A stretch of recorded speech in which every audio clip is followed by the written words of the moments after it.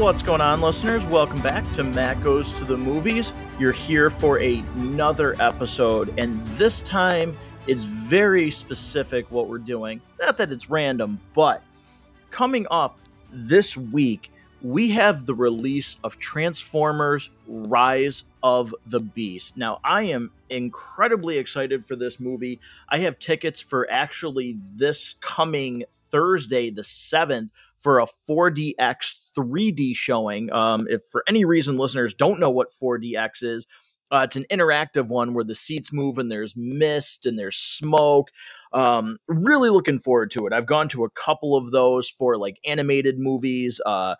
So really looking forward to seeing Transformers Rise of the Beast in that format. I am super pumped for this movie, especially because I was a huge fan of Bumblebee. I've done some reviews on the Transformers movies with my friend Harrison from the Basement Binge, the podcast that he hosts. But today I'm specifically going to be talking about the first Transformers movie that was released July 3rd in 2007 by Paramount Pictures. Now, before I talk about Transformers, I want to talk about another release from Paramount Pictures. And the reason I want to do that is because once again, Matt360 has come through with a giveaway for listeners of this show. Now, that giveaway is for a brand new movie called Snag. Now, Snag is streaming right now on Redbox On Demand, and it is a gritty, modern-day fairy tale that follows a lone wolf who must rescue the love of his life from a dangerous criminal mob.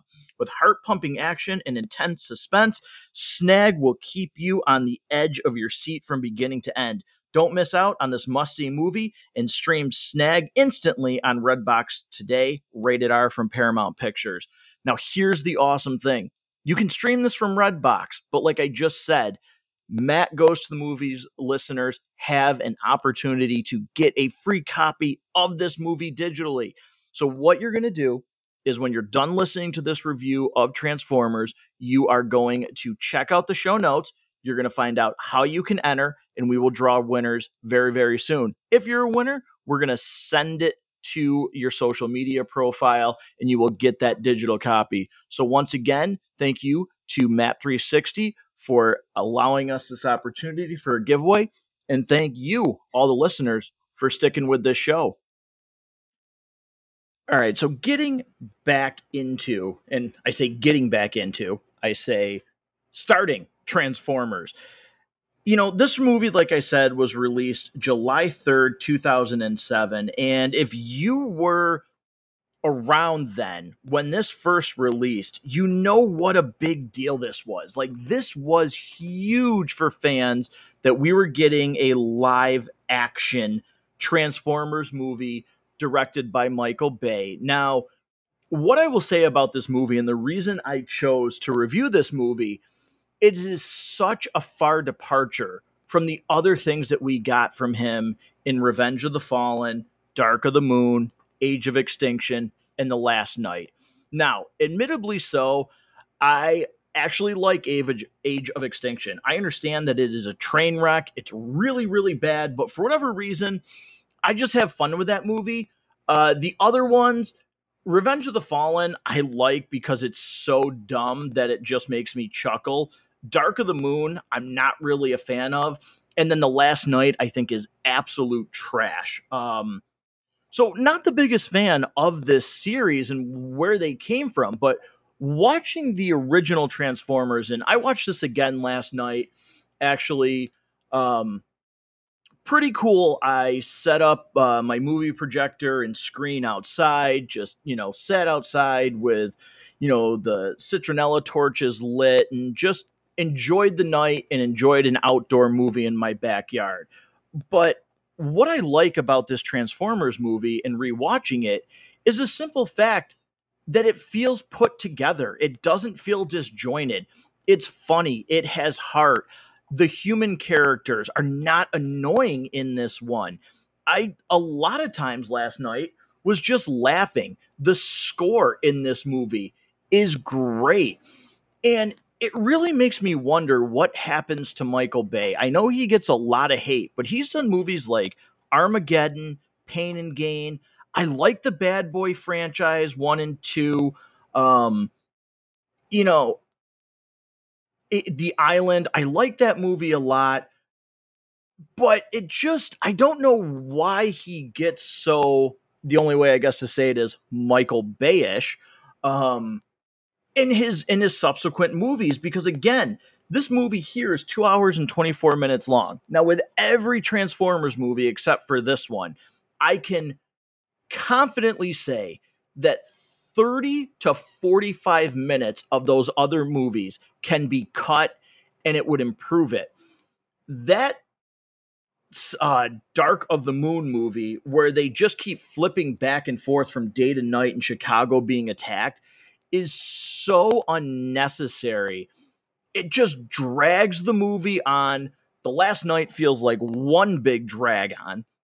But each of those movies could be reduced by 30 to 40 minutes, not the original Transformers. I feel it has really, really good, solid pacing.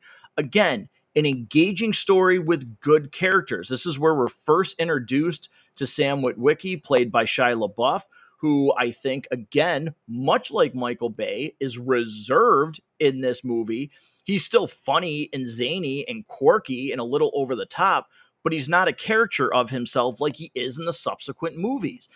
You have his relationship with Michaela, played by Megan Fox, which I actually think develops really well. Your introduction to the Transformers, to the Decepticons, that first scene of Optimus transforming in front of Sam and the score playing. I love the score for this movie. The theme for the Transformers is so good. I get goosebumps. I got them last night watching this. It's just so well done. And again, the military, the focus on them, it feels paced and even, where the subsequent movies, it's just, there's too much human characters. I enjoy the designs of the robots. I feel for the most part you can understand what's going on in the fights between them. That's what I really enjoy about this movie. And every movie after just loses the original charm of what this first movie brought to the screen. And it's a shame, because this was an absolute great starting point, regardless of what those movies brought in 2, 3, 4, and 5. Not specifically 5, because it was tanked at the box office. They just don't capture the same magic as the first one. Now, they have some moments, do not get me wrong. The forest fight in Revenge of the Fallen is really good. When Optimus comes swooping in at the end in Dark of the Moon, and is just kind of like slicing through everybody, that scene's really good. They have a really great emotional scene in Revenge of the Fallen where Sam tells his dad that he's got to go, and his dad's saying, no, we'll all go together. That's actually really good acting. But those parts in those other movies are so few and far in between to just absolute nonsense in terms of comedy, in terms of shots, in terms of gratuitous shots of women. Not that this first movie doesn't have them, but it's just so much worse in these other movies.